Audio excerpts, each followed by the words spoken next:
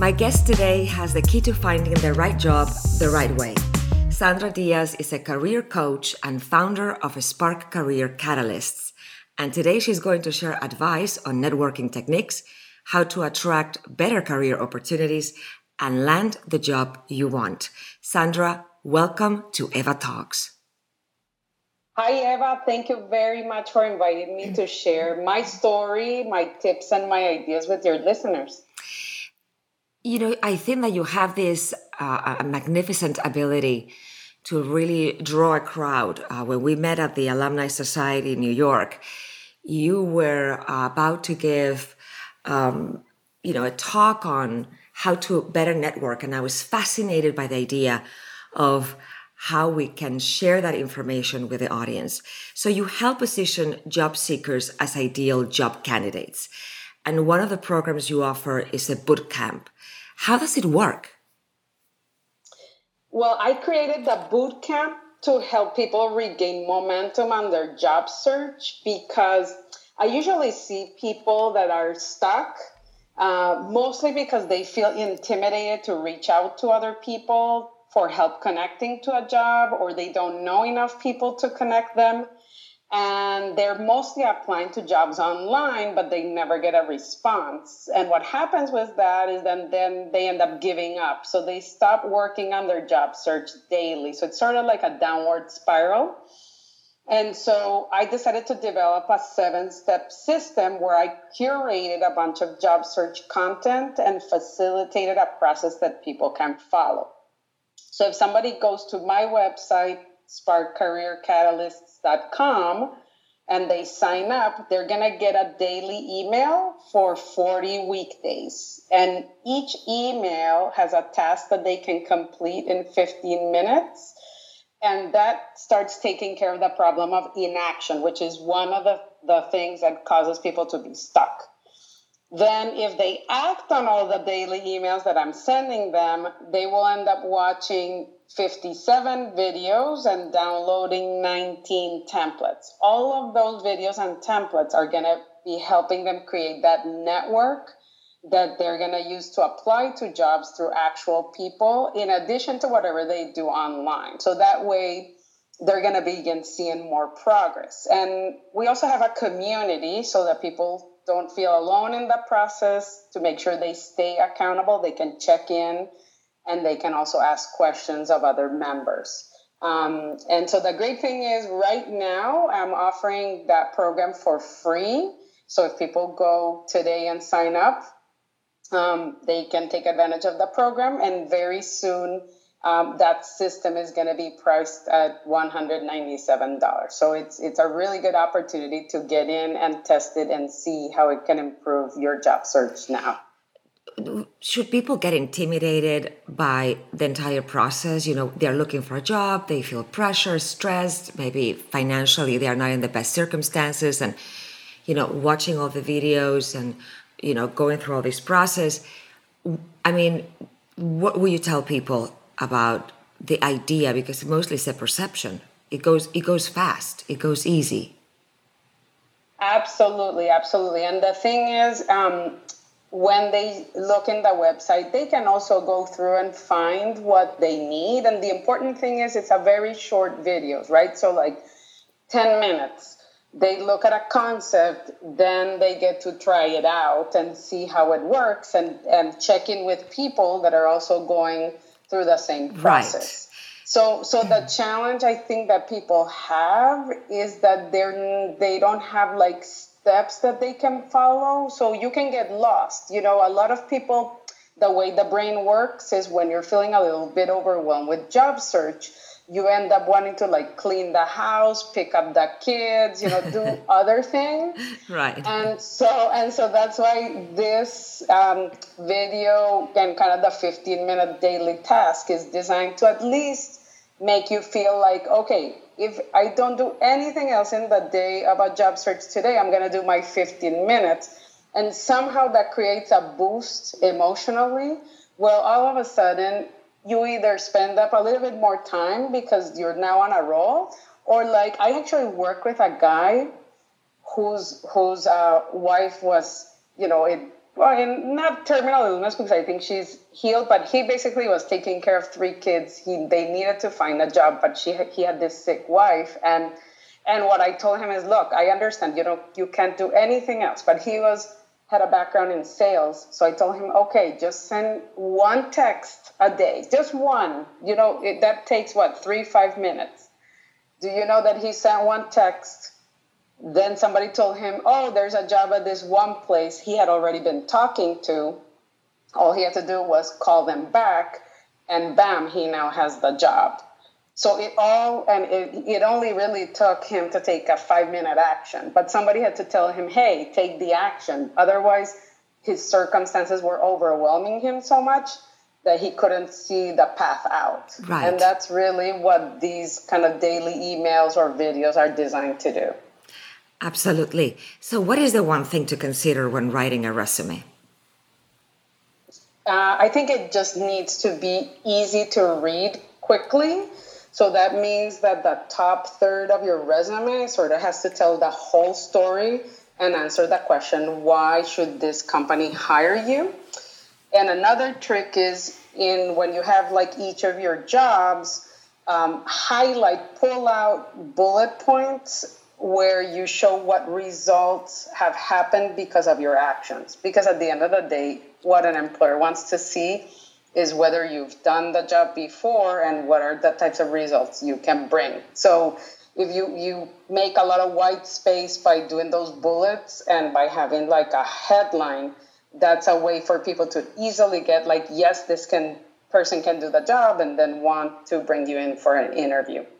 One mistake I see is that people sometimes put a career objective, and that's not a good strategy because that tells the employer you are thinking about your needs rather than thinking about how you can solve their problems. Right. That is a great advice. What are the recruiters looking for in the current marketplace? So as I mentioned with the resume, they want to see that you have already done what the hiring manager wants the person in the role to do. So that challenge is many times, for example, especially if you're a career changer or just starting your career, or maybe you're somebody who took a career break and you haven't yet done the job, or you have lost sort of the latest technology on your job. The most important way to overcome that issue is to show your expertise by posting your ideas on how you would do the role and other related articles in social media, right? So if you don't have the job, if you don't have the actual exact role that they want, then you have to show expertise in a different way. Your ability to do research. I think that many times we overstep, going and doing the research. And, there's a lot of information today very available, on different topics. So you can go better prepared and, write something that actually makes sense. I think what you do that is so amazing is that you change people's ways of thinking in the sense of their thought process. Not what they believe, not what they should do, but basically how they're organizing their thoughts and how they are presenting themselves. So let's talk about the job interview. So let's say that you have researched the company, you review the possible questions, you prepare responses with your husband, wife, friend, boyfriend, coach. You arrive on time, you're sharp. So what can go wrong? I mean, what is the one recurrent mistake people make? That people don't listen well because they're so focused on what they're going to say. So that's one issue. And then the other is not asking feedback from the interviewer about something you have said along the way. Okay. Right? So here's an example. I was interviewing somebody for a role, and I asked them the question, what did they like and dislike about each job that they had? And the only thing they could tell me was they just told me all the skills they employed in a job, like what somebody would normally say when they're saying, tell me about yourself, and your resume. But that person didn't listen. That wasn't what I was asking. And the result for that person was I thought, you know what, this person, I need them to be able to follow instructions, and they clearly are not. So, that I'm not going to call that person back, right? Right. Another thing is, let's say she talked about her skills. If she had asked me, how important is that for your area? Just right after she told me whatever it was, then that can create a dialogue. And that dialogue is really valuable because it will give you an inkling whether you meet the job criteria or not. We all always feel very rejected when, we went in the interview and they didn't call us, but we never found out what it was that was working and not working along the way. And by the way, when you're asking questions like that, then you also get a sense for whether you fit and it's the right place for you. Because sometimes we're so desperate to be in the job that we don't think about where we're getting into or what we're getting into, and that may not be the right place for you too. Right. So it's you have to sort of interview them as much as they're interviewing you. This sounds like dating. Yeah, absolutely. Yes, I think I agree. And listen to the other person. Don't talk too much about yourself. So, I think it puts the same pressure as finding the right person in your life. Finding the right job. Because I think that, I don't know how much you agree with this, but many times people are so desperate to find the job that they just accept, or they say that they are capable of doing just anything. And there has to be a chemistry. There has to be something that connects you in a way. Yeah, and by the way, if there's not a chemistry, they're not going to bring you back, period. Because Right. Interviewers, they still hire a lot with their gut. You have to show and tell them that you can do the job. But at the end of the day, if you have 3 candidates that can do the job, you're going to go with the one that in your gut sort of feels like this person really fits here. Right. So the good thing about, job interviews versus dating is that if you ask for feedback, you're actually going to get it most of the time of why things didn't work out or what you could have done better. So let's move on to, building a strong network, which is very important, is how we met. And I was really fascinated because there is no cookie cutter recipe to excel at it. It's meeting the right people, being in the right place at the right time, and letting your personality shine. But it doesn't always happen like this. There are people that are natural. For others, it's a bit more difficult. What are the most common networking mistakes that people make without even knowing it?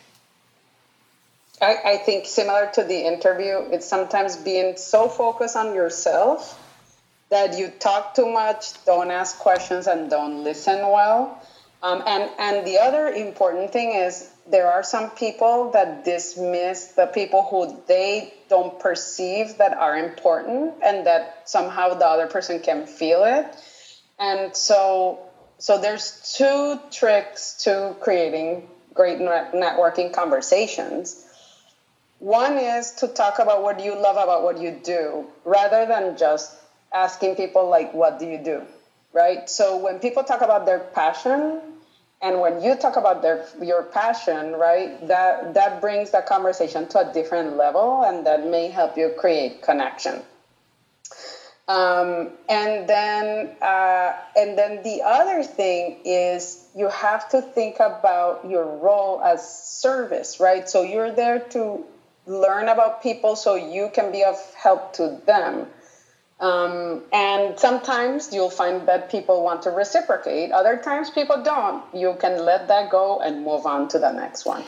I was once in a mentoring program where their advice was, it doesn't matter about the quantity of people. Networking is not about throwing your business cards to as many people as possible, but just finding those people that you connect with on a chemistry and then sort of building that relationship.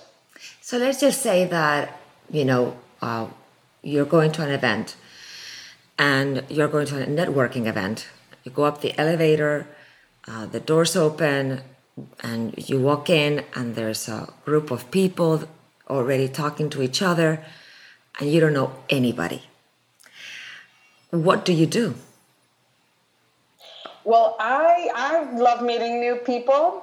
So I'm more of an extrovert. So what I do is I observe the room, and I see there's always a person that is also awkward there, like they don't know anybody either. So that would be the person I would approach and make them feel comfortable and just ask them about them. So, hello, like, how are you? What brought you to this event? Or, what are you excited about today? Or something where I would help them would not feel awkward anymore. Right. And that's where I would say, that's why I feel it's really important to think about networking as service. Like, how can you be of assistance, and how everybody's valuable. And sometimes, and actually the most valuable thing you can give to another human being right now is listening. There are businesses right now being created where people will pay money to have just somebody listen, because people are not listening in their life, or they don't have enough relationships. There's a lot of isolation.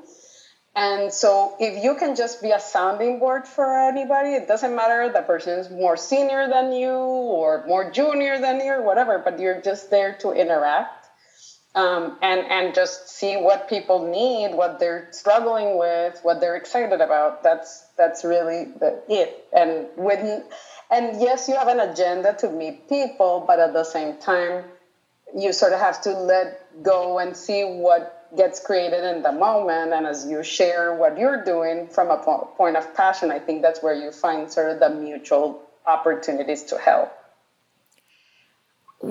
How can you become the most interesting person in the room? Is that possible? I mean, because you go to a lot of places or meetings, it depends what your business is all about and, what it entails. But there's always somebody who is, draws the attention of everybody else. I personally don't worry so much about that, because if my focus is on adding value to other people, people are always interested in themselves. I mean, we're interested in ourselves. That's right. Why we have our time sometimes networking, right? So if you're genuine interested in people and what they're up to, and maybe either giving them ideas or just even mirroring. Mirroring is a great technique for people to feel listened to. And that is, let's say you tell me something. What I do when you speak to me is then I sort of repeat back what you said and say, is that correct? And so that, because sometimes that's the other issue when we're having conversations with people. We're so eager to chime in with our point of view, or I'm very guilty of that. Like when you tell me you had a certain experience, like I end up saying like, oh yeah, and I had that experience too. And sometimes that feels to people like you're all about yourself. True. So that mirroring technique is a good way to validate people. And honestly, that's all people really want. And that will make like a positive impression, like you understand me, and you'd be amazed how much that can go a long way in people feeling like connected to you, which is really what matters. That sense of being listened to and like human connection that again, people are really starved for these days. And I'm in total agreement with you about the connection. We're so used to, social media, communicating by WhatsApp, and really we are not listening to each other. Like you said before, we are not connecting in the sense of we are not that interested in getting to know the other person, because that requires time. And, my mistake from my end is that I love to talk and talk and talk. I mean, before I even started talking as a child, many family members joke that I was just rambling, and I wouldn't stop with that. They didn't understand what I was saying. But I think you also have to know that you can be surprised, like you were saying before, if instead of worrying so much about making the best impression always and being, the person who's talking to the right people, how about focusing on somebody? You never know what lessons you might learn. I mean, you and I met and we connected, and here we are. Exactly. And I'm really enjoying this conversation, because I think that one of the scariest things for people is finding a job, or once they have the job, connecting properly to have success and to get new business, whether you work for a company or you are an entrepreneur. So let's talk a little bit about, my favorite group of people looking for a job, which is the reality today. A woman, a mom who has kids, who needs flexible time. And this is a real issue for a lot of women, when they have kids and they want to maintain themselves in a career. What job opportunities are out there for them right now?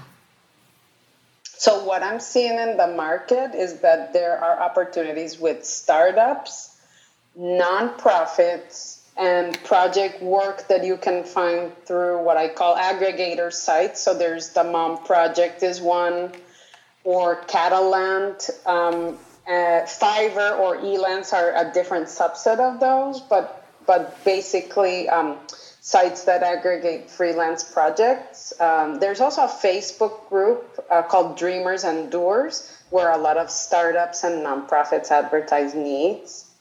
But really the basic premise is similar to what I was talking before about full-time jobs. I mean, this is really an area where the moms need to tap their contacts to find those companies or organizations that may need just a little bit of help, but they may not be able to afford a full-time employee, and where your know-how and skill set can be very valuable. But that's something you have to have a conversation with people to sort of uncover the pieces and parts. Another thing that, depending on what your skill set is, but like blogging and public speaking, creating a podcast like this one, to show your expertise, that can be an avenue. Because again, I think the big thing is you have to show that you're current in your field somehow. And so anyway, that's where, you have to set aside some time to maybe you can read something or study something and then maybe post your expertise online. And that's the way people are getting to know you and know you actually can do some new things. And then the ball's in your court to say, this is my availability to help. That's great advice. Let's talk about the moment when this happens to a lot of people. When they're in that interview or they are receiving an email that says, you're overqualified for this position. I mean, what advice would you give someone who encounters that phrase, whether it's in writing, whether it's something that that person is being told? What would you tell them? So it seems, obviously ageism is a reality. And sometimes that phrase is sort of a substitute for saying you're too old for the job or you have too much experience. And so it's a little tricky. I do have to say, I don't know if somebody would ever write that on email. But so my theory is if you're hearing this phrase, you're probably speaking to a live person, which is a great thing. And so the first thing that the person needs to do is to affirm the person's decision, right? So if a recruiter or hiring manager is telling me you're overqualified, the first thing I would do is to say, I understand I'm not the right fit for the role you're hiring for right now. So affirm versus like fight against the person's decision. And then the next thing is getting feedback you can use to apply for other jobs or maybe to keep in touch with that company for a more appropriate role to come up and you can apply, right? So one thing you can say is, can you share what about my background was originally of interest when you called me in for the interview? Because you think about yourself as a product, you're branding to market yourself. You want to know what people are gravitating toward. That's your strength that people want, right? So you get that feedback. The other thing you can ask is, did you have any other concerns about my fit for your company? Because if the only barrier they had technically was that you're overqualified and they just happen to open in the future a more senior job, why wouldn't they call you back, right? Absolutely. And then you can always take a stab at ending the conversation with asking how you can stay in touch. Again, that depends. You have to listen and see sort of the tone and attitude of the listener on the other line. But if somebody's open, you can say, I really appreciated your direct feedback. I hope we can stay in touch. I don't know how I can be of assistance to you. How should I stay in touch with you? Right. And so sort of go that route to make sure you have an open channel, because again, if the issue was the job was too junior, and that was the only issue, then maybe there's a better job for you in there that might come up in the future. I mean, I gave you the example of the guy that with the sick wife, he had already talked to that company and somehow they couldn't find the right fit. But then, and it had to do with the type of flexibility he needed. But then somehow, 6 months later, when he texted back, it sort of was the right time. So he was able to get the job. So I think that's thinking holistically that way. So I want to throw out there the word destiny, because there are many people that will say that much of it is the work you have to do, and another part is what's in your destiny. What is your thought on that? I think that the only thing I don't like about the word destiny is that yes, I mean, I feel like sometimes you're supposed to be where you're supposed to be, but we can always take actions to be where we want to be. So yes, sometimes, there's a saying in Spanish that is about, the thing that's for you is for you and nobody will take it away. Right. So yes, but at the same time, I guess the American way, which is very different, is more, I'm not the right fit for that moment. I can be a good fit in a different moment. Yeah. So it's more, the American way, which is less fatalistic, right? It's more like when are you the right, the right fit or when you meet the requirement. So my job is just to figure out where is the place where I'm the perfect solution to their problem, right? Yeah. And that's another thing about job search. People think about it like a rejection thing, and it's not that. It's just like anything. If you're hiring or if you want to buy a product, it needs to meet certain needs. If it doesn't meet the needs, you don't buy it. And so similarly, as a job seeker, all you're doing is knock on this door. Okay, you have this problem. I can give this solution. Is this the right solution? Yes. Oh, great. I have a job. Oh, no. Well, okay, next, because it's not the right fit. So you were previously marketing executive at L'Oreal, Sears, Colgate-Palmolive. How did you transition from corporate to entrepreneur, and what lessons do you draw from that experience? So my position was impacted by a senior management change, and in that process, I thought I would prove the point that I was championing in my corporate job by executing it directly with consumers. So my first step was I started working with nonprofits teaching marketing to worker cooperatives owned by Latinas, and with the ultimate goal of developing a video-based education for them.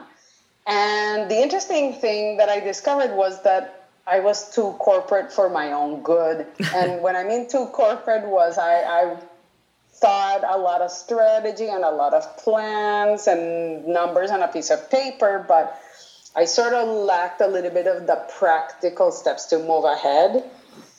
So I floundered there for a little bit, but people started calling me to help them with new product introductions for Hispanics, which is what I did in my corporate jobs. So I pivoted my consulting practice. I worked on several projects. One that I loved was launching financial services for unbanked and underbanked Hispanics, right? So I sort of pivoted with that. But I'm a big learner, so I learned about this lean startup class with this woman called Francesca Escoto.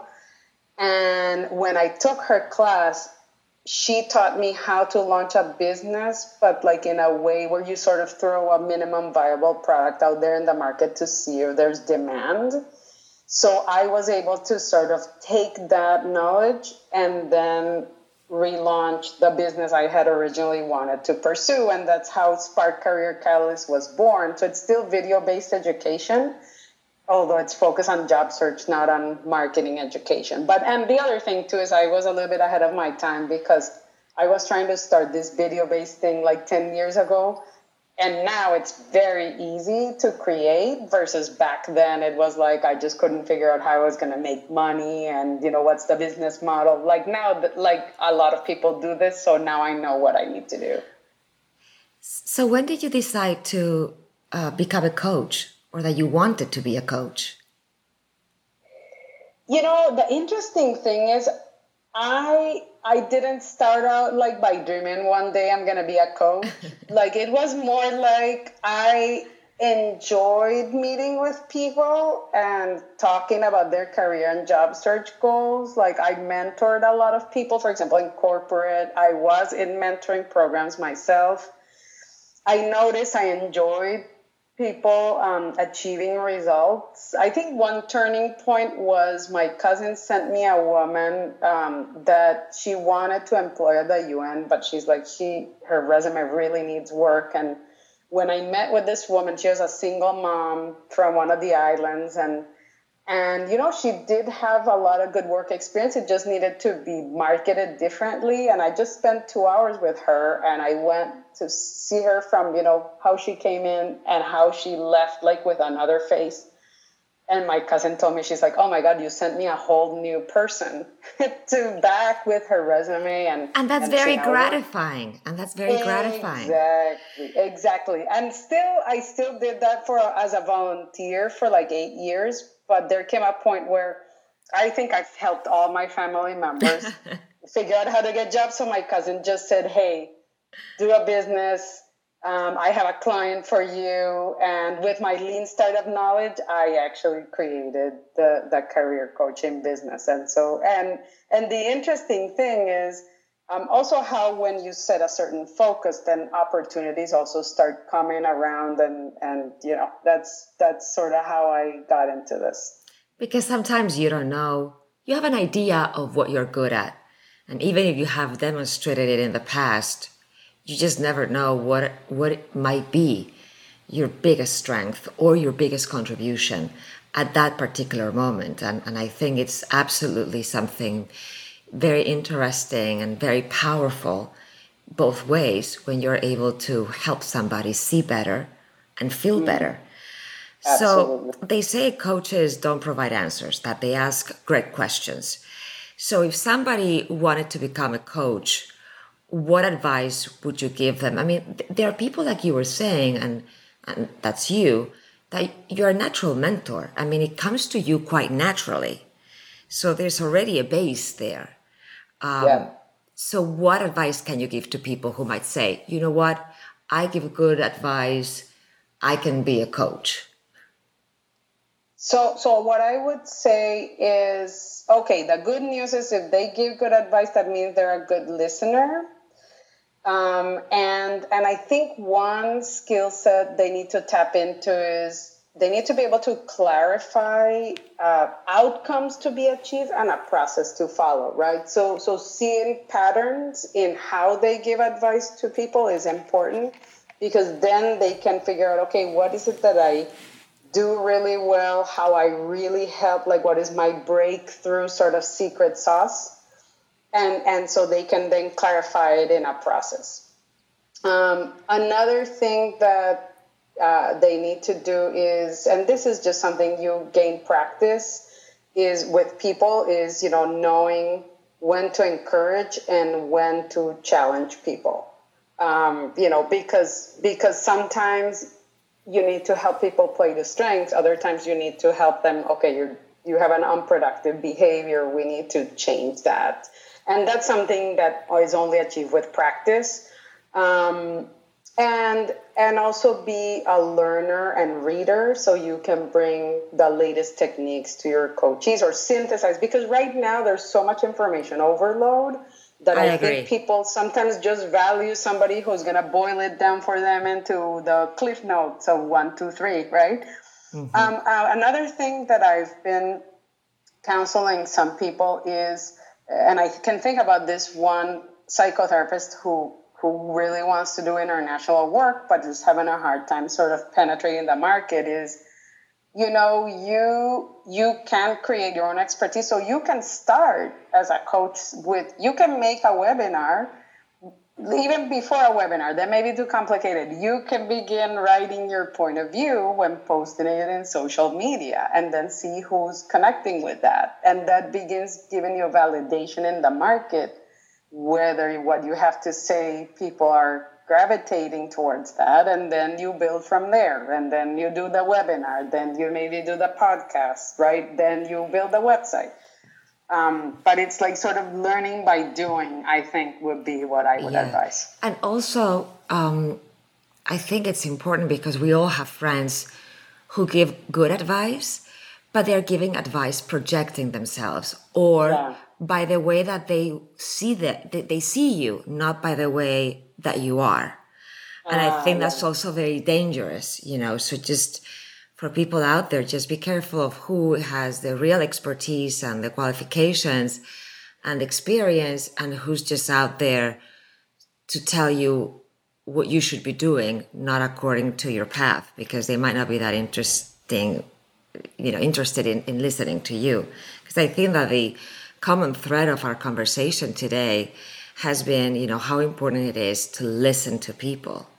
Yeah. And by listening to people, you can figure out what is it that you have to do in terms of an interview, in networking, in mentoring, in even creating your own business, or like you had to do yourself, transform what you were doing, because maybe you were ahead of your time and maybe you had to go through other experiences. So tell us about Sandra. Growing up as a child, tell us a little bit about your background. Well, I have lived in a lot of countries. I was born in the U.S. I grew up in Colombia, and I lived in Sweden. And Swedish, I spoke fluently, but now it's in my long-term memory. So, maybe if I go back there for 3 months, I'll be speaking again. The interesting thing about me is when I was a kid, I explored more my creative side. So I love to draw, I designed outfits. I like to apply makeup on my mom. And I must have done a good job because she always made me do her makeup and hair when she was going out. And I like to create perfume with flowers. There was a tree in our front yard, or I made lip gloss with coffee candy and olive oil. And some of it I think I got from watching my mom. She was an entrepreneur, but she had some fashion businesses. She had some scientific businesses. So some of this exploration I did through that. My dad's a scientist, so I also have that math and analytics part of me. So that I always did well in school, and when I was to graduate, I thought I wanted to be a fashion designer. My dad felt I should learn about business, and then if I decided I wanted to own a fashion business, great, you can, start one. I think that was very good advice he gave you. I think it's important to know the business side, at least a little bit before you go into any fashion, having your own fashion business or fashion career if you want to really make it. But go ahead. So he gave you that advice, and then. So the interesting thing is, so I always, I did go down that path, and it was interesting throughout my career. I always sort of went back and kind of questioned, should I go do something more on the more creative side? I mean, I did end up working in marketing for 20 years, which there's a creative side to marketing. Absolutely. But the funny thing is that in the exercise of my career, I have drawn more on my strengths of process orientation and analytics. So I guess I have a balance of the two, and I'm just thankful for my parents exposing me to a lot of things, and for my mom being a working mom. My mom persevered because she was a women's lib, which was good, but at the end of the day, my dad as a scientist moved somewhere, and my mom dropped all her, college plans, whatever, to go and do that, and I always felt inspired now that, what, she persevered. She had her businesses. She finished college when I was, I don't know, 12 or 13. So imagine it took her like, I don't know, 16 years to finally graduate, but she Oh did. my God, incredible. Very, you have And perseverance yeah, to do that. I mean, talk about not giving up. absolutely, absolutely. And I think that's a role model for me too. I feel like both my parents were always learners, and I feel like I'm a learner, and I'm also a very fast learner. So I feel that gives me life. I hear, for example, when I hear people saying, I'm gonna retire at whatever. Like obviously, you want to be able to manage your career in your own terms as you get older. But I'm like, I don't see myself retiring because I'm always learning new things, and I wanna see how I can apply that in the future. I agree with you 100%. I mean, I remember people telling me that I should take some time off between Hmm. transitions. And I mean, I was so baffled because for me, what was most important was not taking time off. It was really finding a balance in my daily life, which I think is Yeah. what we all want, a well balanced life in terms of money, success, and how we feel inside. And, in all of that aspects, I think it's very important to find that balance.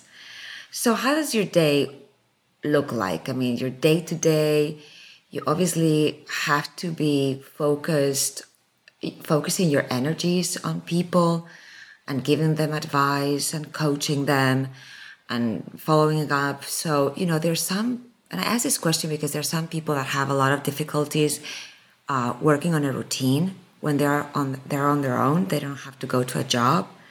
So how is your day? A typical day?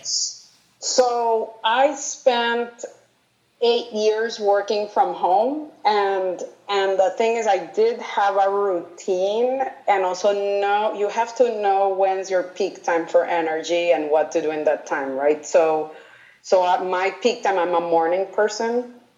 So one benefit of working from home is I could go straight from my bed to the computer and do the thing that required the most brain power. And then after that, I might take the shower or cook. I use cooking to like relax a little bit, and get up from the computer. That was another thing. Like you have to take breaks. And now I'm really bad at that. But I always made sure, trying to figure out how can I take a break from what I'm doing right now so my brain can sort of like think differently and I can be more creative and more productive. Another benefit from working from home was I have learned when you're too tired to do something, it generally takes you 3 times or 4 times longer to do. So it's just better if you're tired, just go take a nap, get up and do it. You can save a lot more time. I actually learned that from my college classmate. I wrote an undergraduate thesis, to graduate, and he always had that theory. If he was tired, he's like, I'm going to sleep, and then I'll wake up and do what I need to do. And it was true. He was very effective because, he rested. Rest is an important component.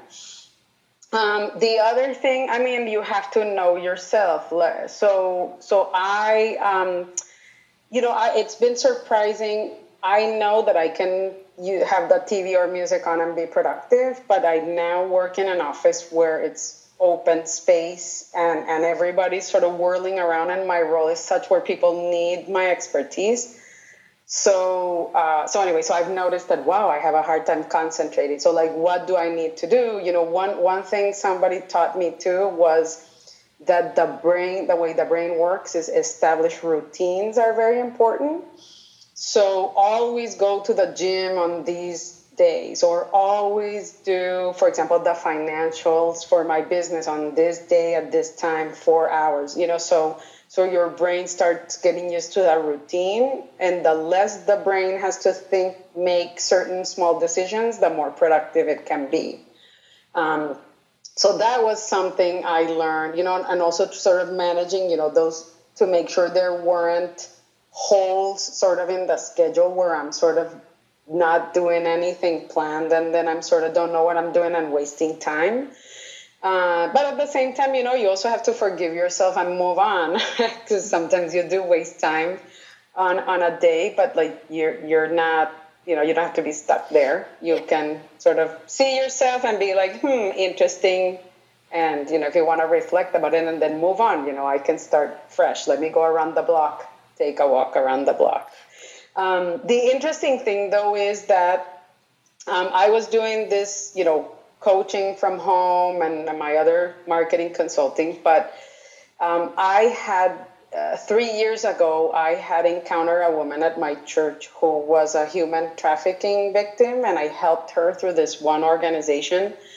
And I maintain a relationship with that organization. And so about 9 months ago, they asked me to consider a role in their organization. And so right now, my day job is I work for this organization that helps foreign nationals here in the U.S. And here in New York who are survivors of human trafficking to regain economic independence. Is my area. We help them regain independence and well-being in general. But my area is I lead the economic empowerment. So I lead job training, job development, and job placement, and job retention. And in that role is very different. I'm more, I have a lot of people to manage, which is, it's a continuous learning experience, for me in terms of, it's very different to be a coach than to be a boss. So, Yes. So I'm learning to develop more of the supervisory skills. And but you have an advantage. But you have an advantage. I mean, there are many bosses that have never been a coach or that don't even know how to do it. I mean, at least if I would be working for you and knowing your background, I would be trying just to go have lunch with you every single day. So Sandra, what is the key to this? And what advice can you give me on that? Because I think that you have a lot to offer in terms of life experience and really meeting so many different people. And also in your own story and the ways that you have been able to challenge yourself and getting to know who you are. Because I think, like you were saying before, it's important to know who you are in every aspect of life, even to understand your own routine. So it's amazing work what you're doing right now, human trafficking as a reality, and that you're able to place these victims is really extraordinary. So I congratulate you. Tell me something that nobody knows about you. Actually, one thing I want to go back to before I answer this question is one thing I learned also an entrepreneur that is not present when you're employed is when you're an entrepreneur, you have to know what you're good at and what you're not good at. And what you're not good at, you can find somebody else to help delegate that to them. Or just you have to find a solution. And you never feel bad about what you're not good at. You just have to figure out how to solve it. And I feel when I was corporate, it was like if I had a weakness, like it was like a bad thing. And I feel like I have a different perspective now. I mean, I always want to grow as a person, but I also know I have some limits and I'm okay. Like, for example, I'm a very detail-oriented person. That literally is just how God created me. And this is where my brain gravitates. And sometimes what takes somebody to do half an hour takes me 6 hours just because I think so deeply. So, okay, I know that's who I am. I'm not going to feel bad about that. It's just I have to figure out how to solve that problem for the times when that's not a good fit, So right. That's an advice that I would also give people. That's great. That's really great advice. Yeah. So, okay. So back to your question then. Something about me that nobody knows? And that you can share, of course. You know what? I think some people know this about me, but I think it's a surprising thing even for myself, which is I love talking to new people and I love working with people on teams and helping them. But when it comes time for me to rest and recharge, I really need time alone. And so, for example, I am happy to go with you shopping for whatever you want. But when it comes time for me to shop for something, I'd rather shop on my own, even though I probably should use somebody else's point of view sometimes because I keep buying like 60s looking outfits all the time, you know. But yeah, I tend to want to isolate sometimes, which is sort of surprising for a people person. It is surprising, but I understand it. I mean, and I can identify with that because I used to do that a lot too. I mean, because I think that what we don't realize is when you're investing energy, and many times, you know, when you have to do an Excel sheet or you have to write a financial report or something that is very methodical, it takes work. But I think that when you are when you're putting your energy and you're focusing on something and you want to make sure that it's done correctly, it takes more from you than you can possibly imagine. And we just need to recharge our batteries, you know? And I think that's why, like you were saying before, knowing yourself is key to everything, really knowing yourself. And it takes, and maybe we will never end up knowing truly who we are or analyzing it in a way that makes sense, but at least have as much information as possible and be honest with yourself. You know, there are many things that I don't know how to do, but I'm really good hiring other people or, you know, having the eye for that talent. I have made mistakes, but it's sometimes the only way to learn. So I always end up, you know, it's kind of interesting because I always end the podcast with yes, you can. And I know that is something that is not very unique and it's very common. But, you know, I think that you really can accomplish your dreams and do what you have to do if you work with passion and you have put the right dedication and the effort that is necessary. So what is that? What does that represent for you? So my favorite quote is by George Eliot, and he said, "It's never too late to be who you might have been." I love it. And why that's an inspiration to me, I think about my grandma. And obviously I told you about my mom too, but my grandma actually got a master's degree in theology in her 80s. And she was, you know, she was somebody who also was, you know, stay-at-home mom. And then she was trying to, like, survive with her family, things like that. And she wanted to learn, but she just couldn't at the time she had. And so what I learned from that is, you know, until I'm dead, I'm not finished. So, you know, if I have an interest, I can start doing it now and sort of roll with the punches if things don't turn out exactly as I want in the moment. Or, you know what, I may not be able to get started on that now, but it doesn't mean it's never until I'm dead, right? So for example, right now, I, you know, love career coaching, love the work I'm doing with human trafficking survivors, but I know another thing that interests me is big data. And, you know, when this, by the way, I've changed careers like 4 times, right? So, you know, when this career sort of reaches its point, or, you know, maybe I want a different change in the quote unquote retirement, well, I'll go learn more about data science, whatever is there, you know, in the future, and start a new thing. And so until you're dead and your brain's not working very well, you know, you can always do something and learn and move on.